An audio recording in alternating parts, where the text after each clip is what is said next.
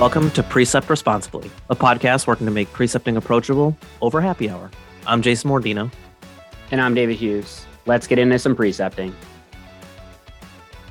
Welcome back, Precept Responsibly listeners. I'm Jason Mordino. We're excited to introduce you to our episode 4, Coaching, Mentors, and the Difference. We had a lovely time talking with one of our longtime colleagues on Twitter, Kamakshi Rao. We're super excited to share this episode with you. It is going to be a special two-parter. Your first episode you're listening to today, and the second episode is going to come out as a special release on September 29th. It'll be the only time we're going to do this kind of two-part series. We'll continue with our every month third Thursday of the month release, so expect something coming out in October during pharmacy week. Dave, what have you been up to, dude? Anything changed since last month?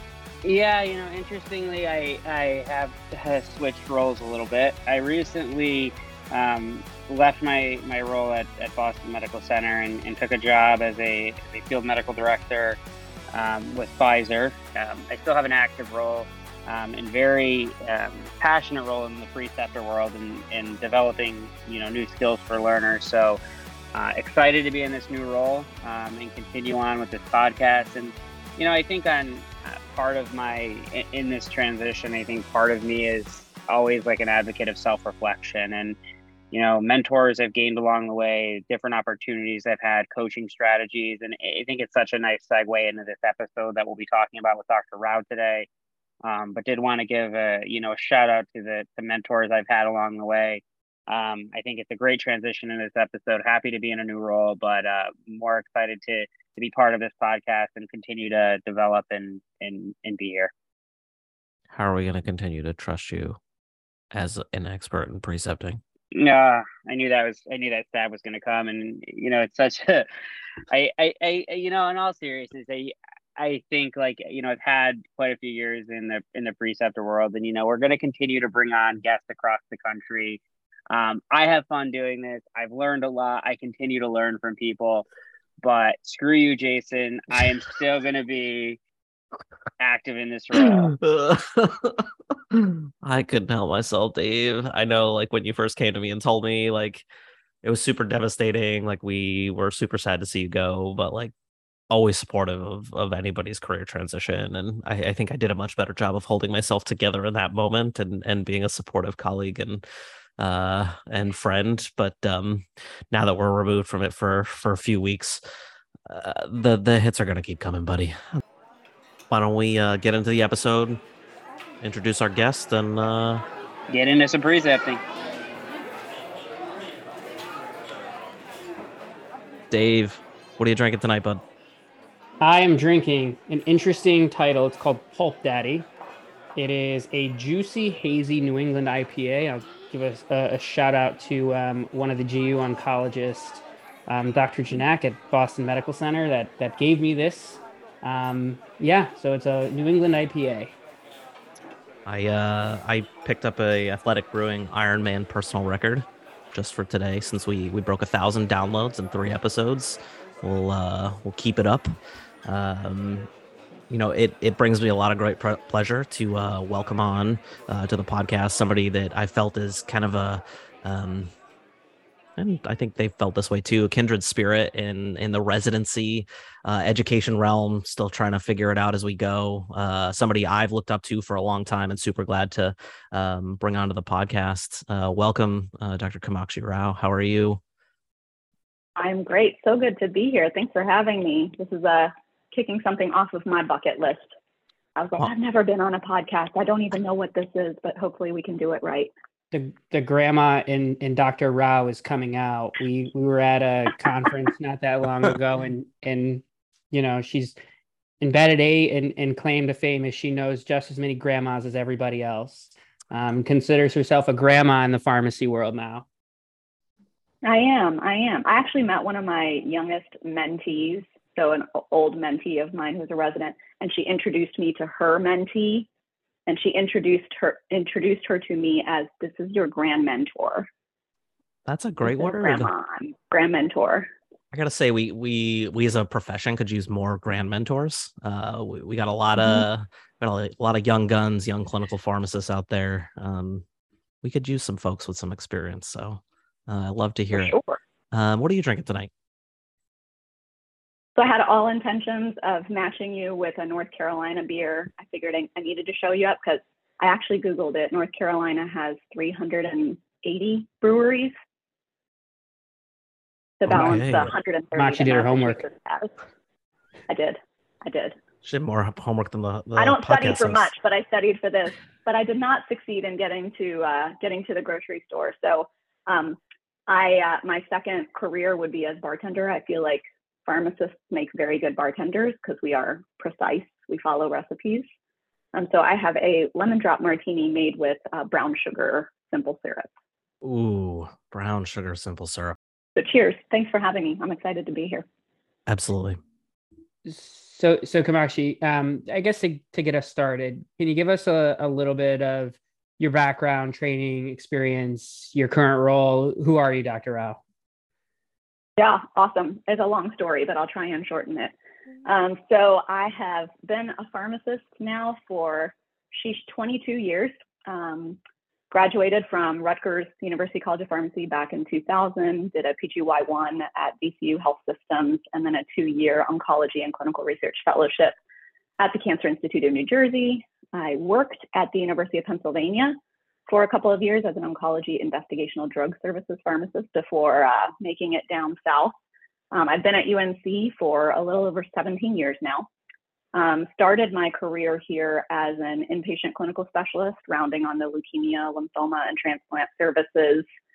And then, my journey at UNC has really been amazing. I feel like I've reinvented myself 5 times over. Saw a need for improved roles in transitions of care and ambulatory services, so was able to justify a position, moved into the clinic for a couple of years. That's when I also took over the PGY1 residency program, so served as program director there for about 7 years, and then had the opportunity to step into a manager role overseeing all of our residency programs. So we now have 14 residency programs, and I've kind of grown my scope over time, and now I serve as an interim director of pharmacy. I oversee our academic enterprises, is what we call, so our residency programs, our student programming, our partnership with the UNC Eshelman School of Pharmacy, and most recently, providing interim oversight for our acute and ambulatory clinical services. So a couple little hats there that I wear. Couple. Just a few. My goodness, 14. You have almost as many residency programs as I have residents. We have 14 programs, 41 residents. Oh, 41 residents. A little village. Ooh, that's a lot of people to mentor, a lot of people to support. Hats off to you. I love it. So you bring up this, all of the, the differing residency programs, a ton of different learners.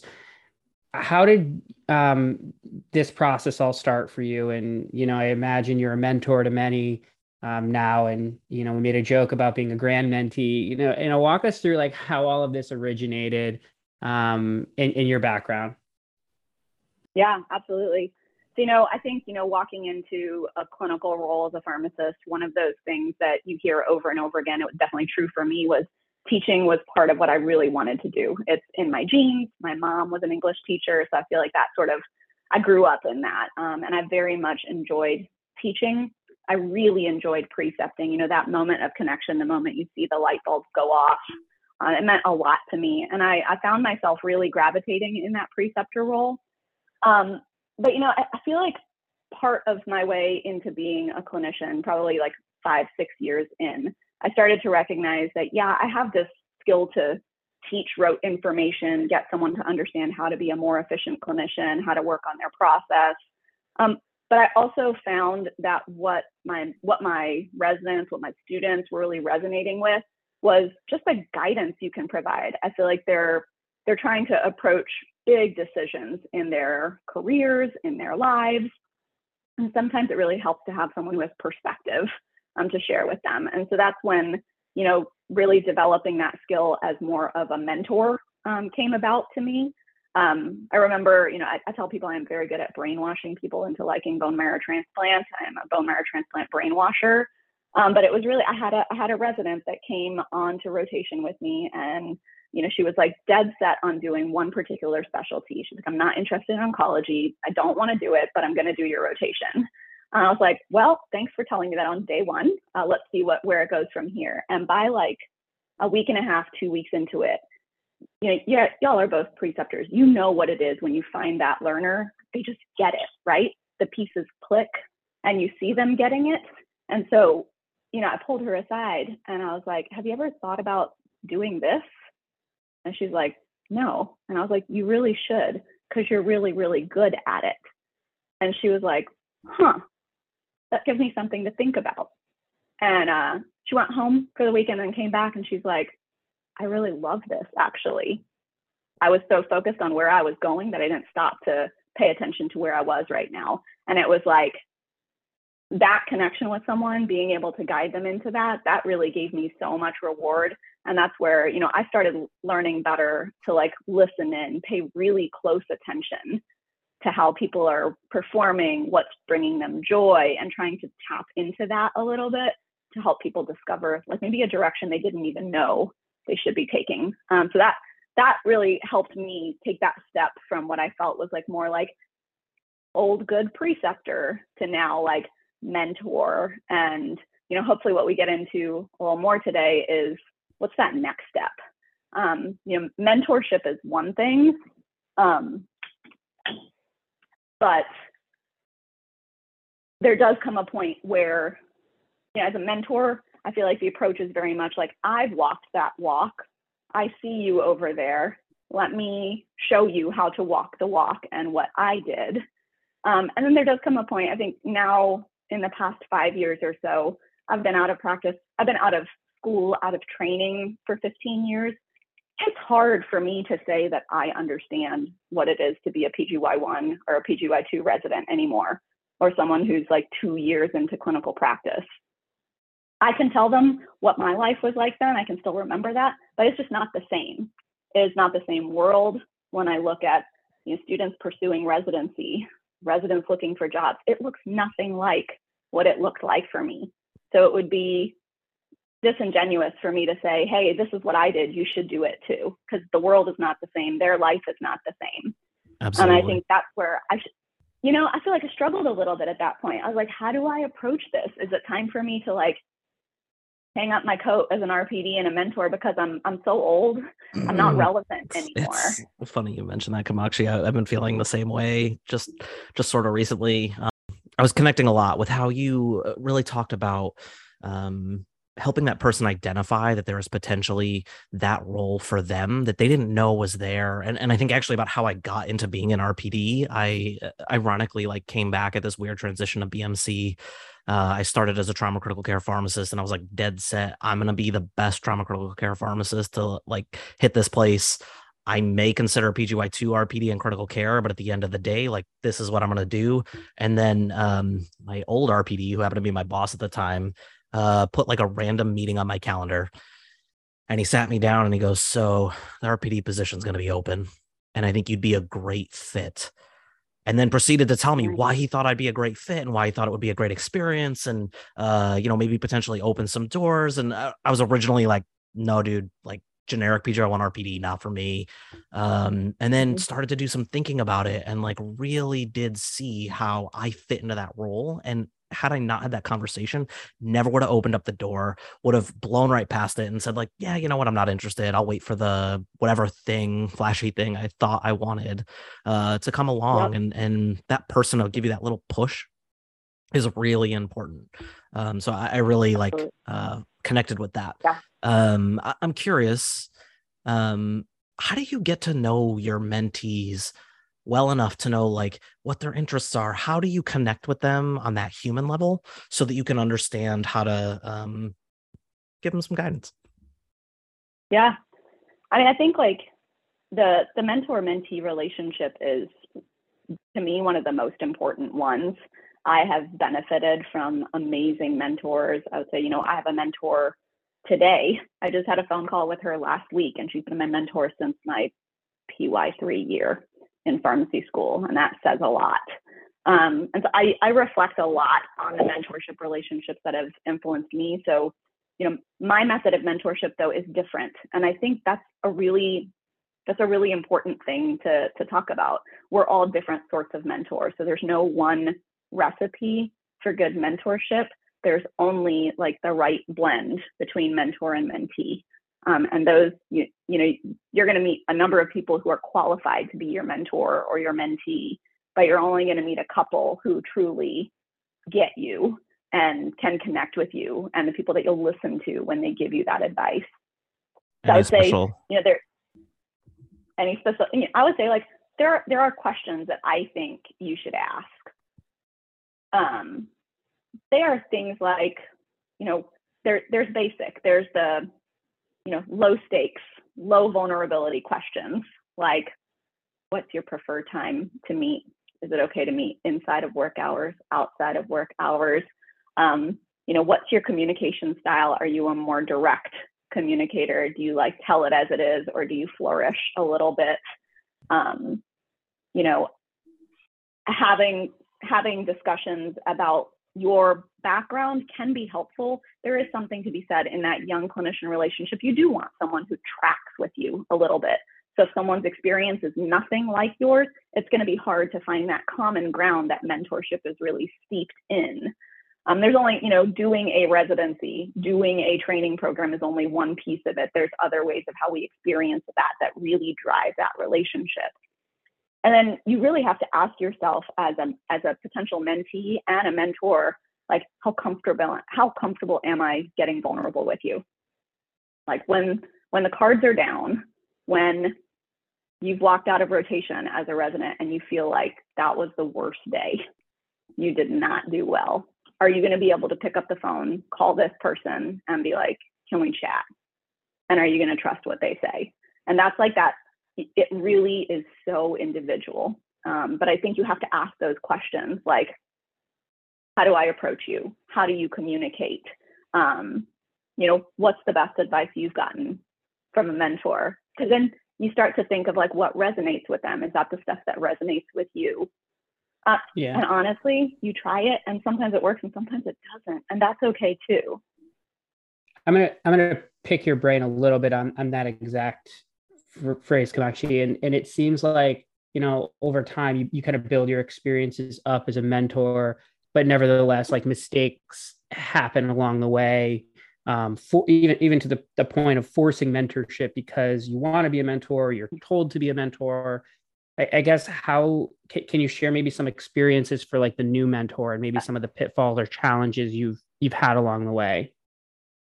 For sure. I do, I think like this, you bring up a really good point, Dave, is like this idea of forced mentorship. We all remember like being assigned like an academic advisor at school, right? Like this person is your advisor. So you're supposed to set up office hours and go spill your guts and share your vulnerabilities. I mean, you're really lucky if that worked out. I do think you need to stack the deck a little bit more in someone's favor to find their mentor versus just, here's a list, we're going to pair you up, go be vulnerable together. That doesn't work. So like I'll share, what something that, we've developed over the years in my program at UNC is we do mentor-mentee speed dating. So at the beginning of the year, I collect a list of preceptors who voluntarily submit their name to say, I'd like to serve as a mentor. I gather their speed dating profile, which is like, where did they train? And then I give them free reign. They can write their dating profile however they'd like to. And it's really amusing to watch the breadth of what people come up with. Some people are very by the book. Some people write like sincere mentor dating profile. And then we release the residents for a month and we're like, set up coffee date, 15 minutes, just like feel each other out. And then my residents submit sort of rank lists and tell me like, why did you connect with this person? What did you feel was that right connection? And then I go to the mentors and ask them, who did you meet with? Who did you feel like you could support the best? And really, it takes extra time. It takes an extra step. But at the end of the day, like you watch those relationships over the year really be a lifeline. And that's what mentorship can be in the early stages, is a lifeline. There are points in all our careers where you need someone who's just going to buy the beer and hold space for you. Dr. Rao, mentor, speed dating. I love it. I think that's that's so great that you like, you know, all jokes aside, like really putting people together and letting them learn like relationships to foster, right? Because there's going to be mentors that really vibe and can connect with a person because they've shared those relationships. And there'll be others that just have maybe different personalities or different ways of connecting. It doesn't make them a bad or good mentor. It's a better pairing. So I really love your philosophy on that. So thanks for sharing that. Should we title the episode OK Cupid RX? All right, change your Twitter handle. That's it, Kamachi. I'm not sure I want the traffic that'll come my way if I do that. Or what people will interpret from Cupid RX. Yeah. Definitely not. Definitely not. What is like a professional, like interesting, awesome idea could very easily get adulterated very quickly. So yeah. I'll acknowledge that. Well, thank you for sharing. I really like the idea of like speed dating. One of the things that comes to my mind is when you think about like mentorship in the professional setting, you're right. You were talking about your speed dating profiles. Like some people are like, we're going to talk only about, you know, surgical critical care. And like, that's the thing we're going to like mentor each other on. Or oncology, like where the cool kids are at. No. You wish. You know, funny story. My decision was between critical care and oncology. I thought I was going to go critical care, but you know what? Critical care talks about people like their organ systems. Oncology talks about people like they're human beings. Ouch! Oh, shots fired, Dr. Rao. We'll continue this debate on Twitter. I'm sure. But like when I think about mentorship, so yeah, you got those people that are like super by the book. You got the people who are super broad and like they want to talk about like their dogs and their family and like these types of things. Like, how do you envision scope of mentorship, and how do you set those boundaries as you think like, oh, I'm a mentee and I'm a mentor? Like, what is appropriate? Oh, I feel like that's a difficult question. Again, I'm not trying to make a one-stop answer, but it's very personal. It's very individual. You know, I definitely have had learners or mentees who are very much like, this is like, I go inside these lines. We talk about this. I don't share this part of my life. And I think like as a mentor and a mentee, you have to respect that and sort of evolve the relationship as it goes. But I will say, like, I think it's unfair to judge a book by its cover. Your first experience with someone where someone, you know, establishes those walls, establishes those boundaries, that's healthy in some ways, right? Most of us don't necessarily want someone who are like, hi, let me tell you my life's darkest story. You sort of find your way there. So I think feeling yourself out can open up those relationships. Some of the more rewarding mentor-mentee relationships I have had have been with those people who were a little bit harder to crack, who were a little bit harder to get to know. But if you've ever done like Myers-Briggs, right? We do a Myers-Briggs inventory and we do a facilitated session. My residents, my mentees who have had more introverted personalities, I feel like while for some it might be perceived, or even my mentors who are of that introverted personality, it may seem at first that they're much harder to connect with, or they're not as like open and willing to share. But I think on the flip side, once you get to know them, once you invest the time, like the depth that comes from that is like unbeatable. You get such depth and such connection. I feel like they say, like, you know, extroverts get to know everybody just a little bit. Introverts get to know a few people super deep. And I think it all depends on who you are as a mentor, as a mentee. I think, like, for sure, right, there are those common sense ways where you don't want to go beyond boundaries because there is scope. But some of my best mentees, like, have been in my wedding. I've played at their weddings. So that's the beautiful thing about like a strong mentor-mentee relationship, is that it can evolve and you learn to mentor them about things more than their professional roles. You learn about how they how they bring that integration into their life as well. Sounds a little bit like transitioning to like the next phase of mentorship, which potentially we'll touch on in a minute. But what I want to, I do want to hone in just a little bit deeper on some of the mentorship stuff before we transition into our next conversation. And one of the things I think about is like, how do you, as like maybe the person who oversees a mentorship program, how do you set guardrails? Like, what are your basic set of standards so that like just your mentors function in like that role, and maybe there's not like crossing boundaries that like the organization sets, et cetera. Absolutely. Yeah, no, thanks for bringing that up. I think that's really important. So I'm glad we get to talk about it. I think, when you're setting out, it feels kind of not arbitrary, because we're really thoughtful in that pairing of mentor and mentee, but then you want to set them up for success.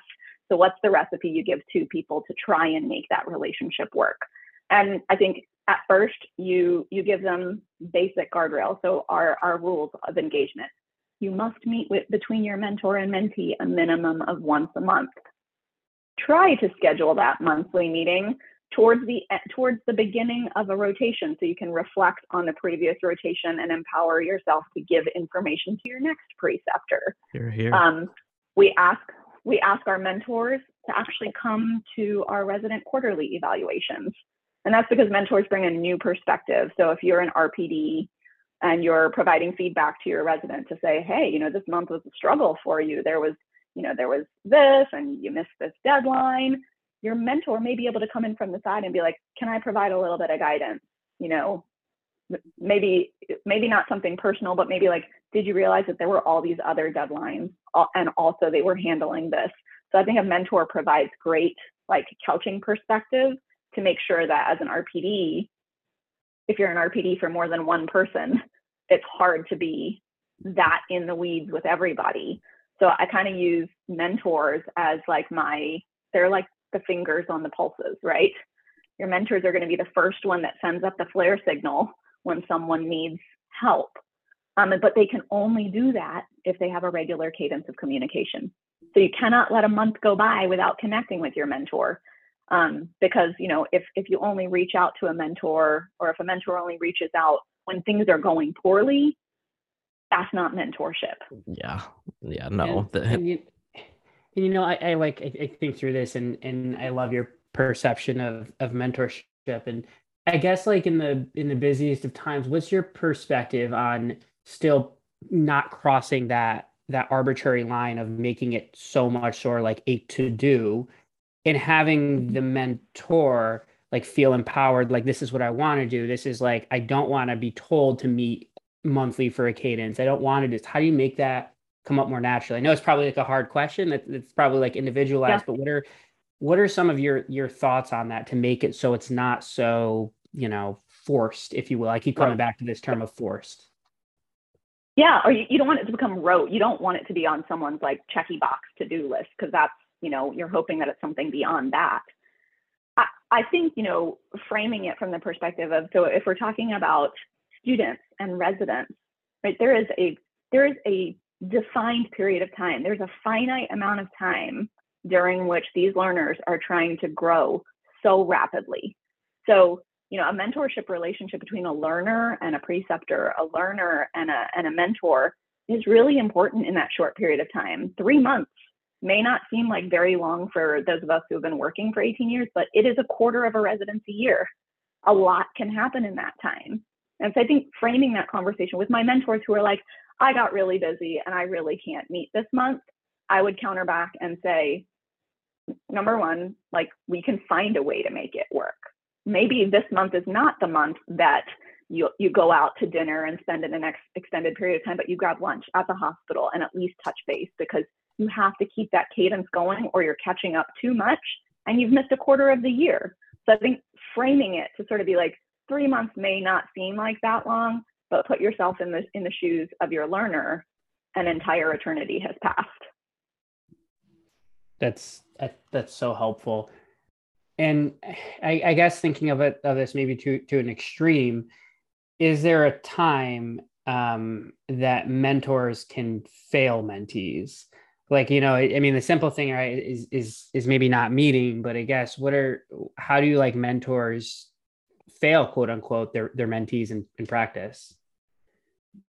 Well, I will tell you, like, the greatest failure a mentor can make to their mentee is not protecting their confidentiality. Like, that mentor mentee relationship is sacrosanct. You know, you really hope that that's a relationship where you can rehearse and practice life before you have to go out in the real world and execute on it, right? So that relationship is sacrosanct, and it should be treated as such. There are rules, like if a mentee shares something vulnerable with a mentor, and a mentor goes straight to an RPD and says, hey, you know what, my mentee let me in on this, you should know and you should follow up with them. And the RPD comes back and says, hey, your mentor let me know that you were going through X, Y, and Z. Let me come talk to you about it. You've ruined that trust, because as a mentor, your job. So this is, you know, one of my ground rules. So I have 40 residents, right? I said I do one-on-ones with the residents at the beginning of the year. So I just finished up 40 one-on-ones last week. But one of my rules with them is when we meet in my office, Vegas rules are on. That means what we talk about here doesn't leave here unless I tell you about it. If you tell me something and I feel like I need to read someone in on it, I'm going to tell you first. Hey, I'd really like to bring your RPD in. Hey, do you mind if I just reach out to the preceptor? You can tell me what role you want to play in that. Do you want me to completely whitewash you out of it and figure out how to anonymize it? Is that a word? Or do you want to come with me and I can help guide that conversation? It is so important that you maintain the trust. So I would say that the biggest way mentors can fail their mentees is if you lose that trust, because you don't protect that relationship. I think like the other thing that's going through my head is like, just from my own personal experience, is like sometimes balancing your hats as like a preceptor and mentor, because sometimes they can almost combat each other. So I can think of a time where, like, as a preceptor to a resident, a PGY2, where like I'm hounding them, hey, I need you to read these trials, or I need this topic discussion here and this X, right? And as a mentor, I'm like, you know, you really have to prioritize and like think through things, and it's not okay. It's okay to not take on too much. And I found myself wearing two hats, and ultimately felt myself failing as a mentor when the preceptor hat wanted to overtake it in the same role. I hope that's making sense, but almost like if you're playing two different roles, right? How do you take on that role of a mentor, but still like think of it through as a preceptor and push the resident forward? Yeah, that's a hard spot, Dave. You know, that's a tough spot to be in. And I think, you know, many of us have found ourselves there, where you want to be the strong mentor, you want to be the strong guide, but you also need to give very firm direction, and you need someone to, you know, work to meet the requirements of a rotation. I think one way to try and protect that, during residency especially, is, you know, look, I have a rule, like no PGY2 can have a mentor in their specialty. So my oncology residents are not allowed to have an oncology clinical specialist as their mentor. Because I was like, when you need to complain about your own program, it's kind of hard to do that to one of the preceptors in the program.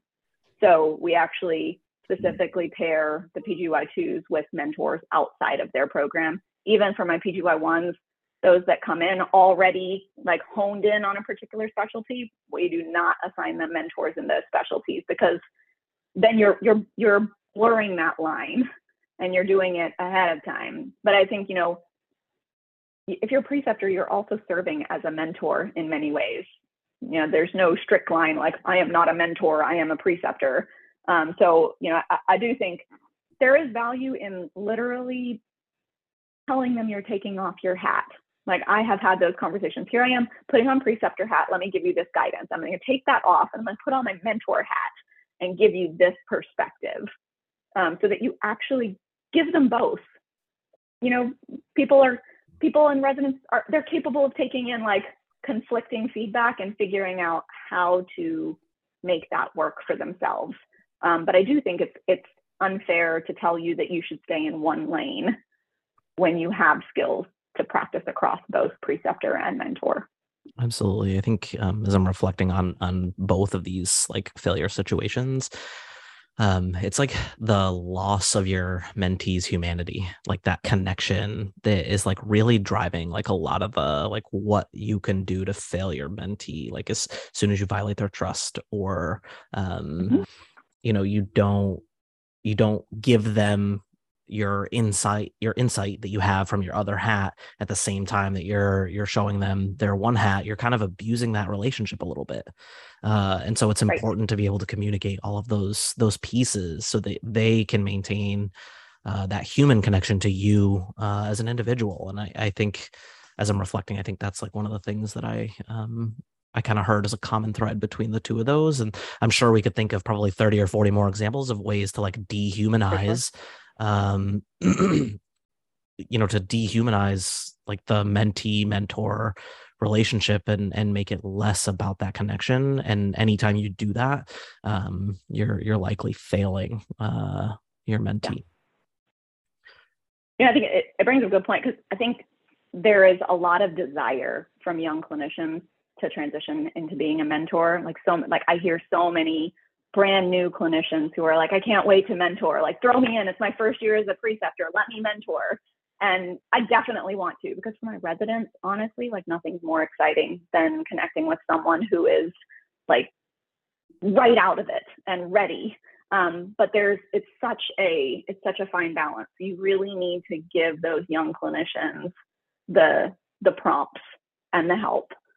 Some of that comes from us as those who are more experienced. And so like we will run preceptor development sessions on strong mentorship skills. How do you develop yourself? How do you develop that relationship? What are thoughtful ways? What are ways to avoid breaking trust, but also what are ways to establish boundaries?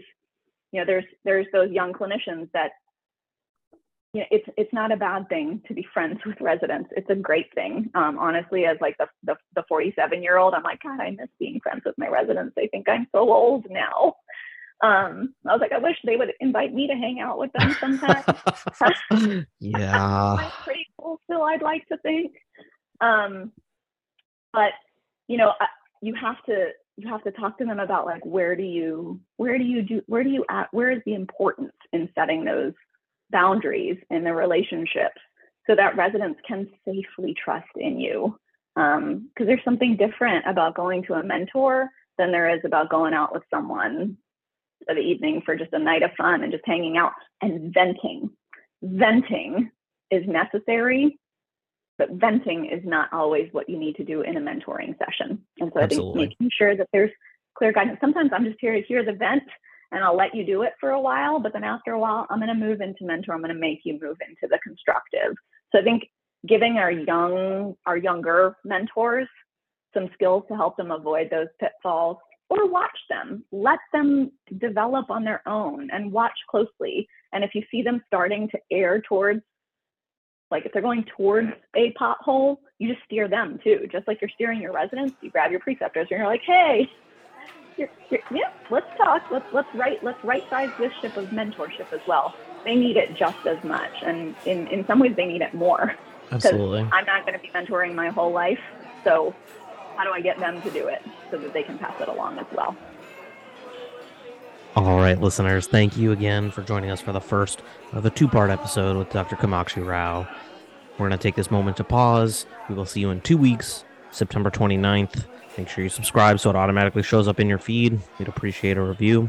If you've got another minute and a half to tune in, next up is Dr. Sutton giving you a quick summary on today's episode. Hi, everyone. Welcome back to 60 Seconds. It's like 60 minutes, but it's a review of a pharmacy podcast, and it's nothing like 60 minutes. My name is Spencer, the resident young man of Precept Responsibly, and here's my takeaways from this week's episode.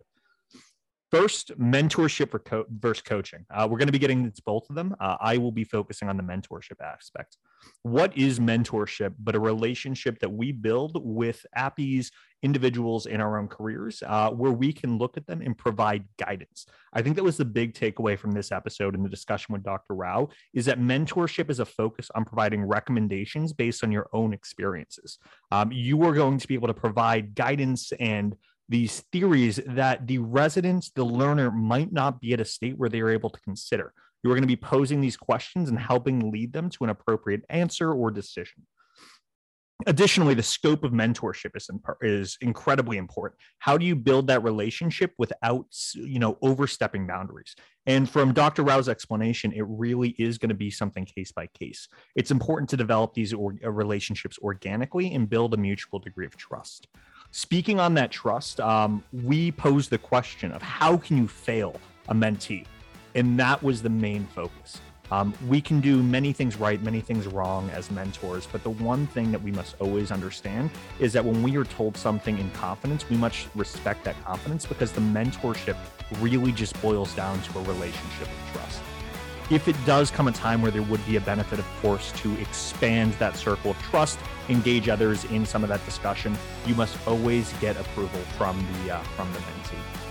Taking all that into consideration, I don't know about you, but I personally am excited to really contrast those elements and those theories with coaching.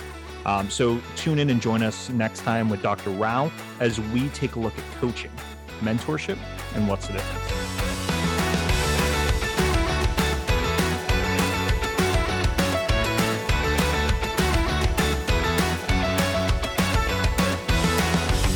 Hope you all enjoyed today's episode. We thank you for listening.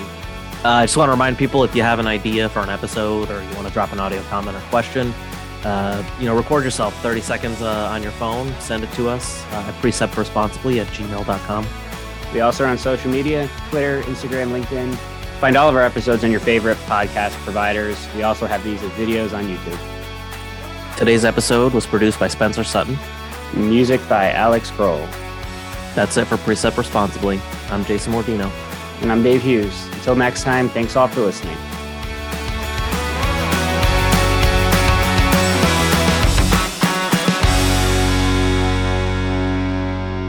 Welcome back.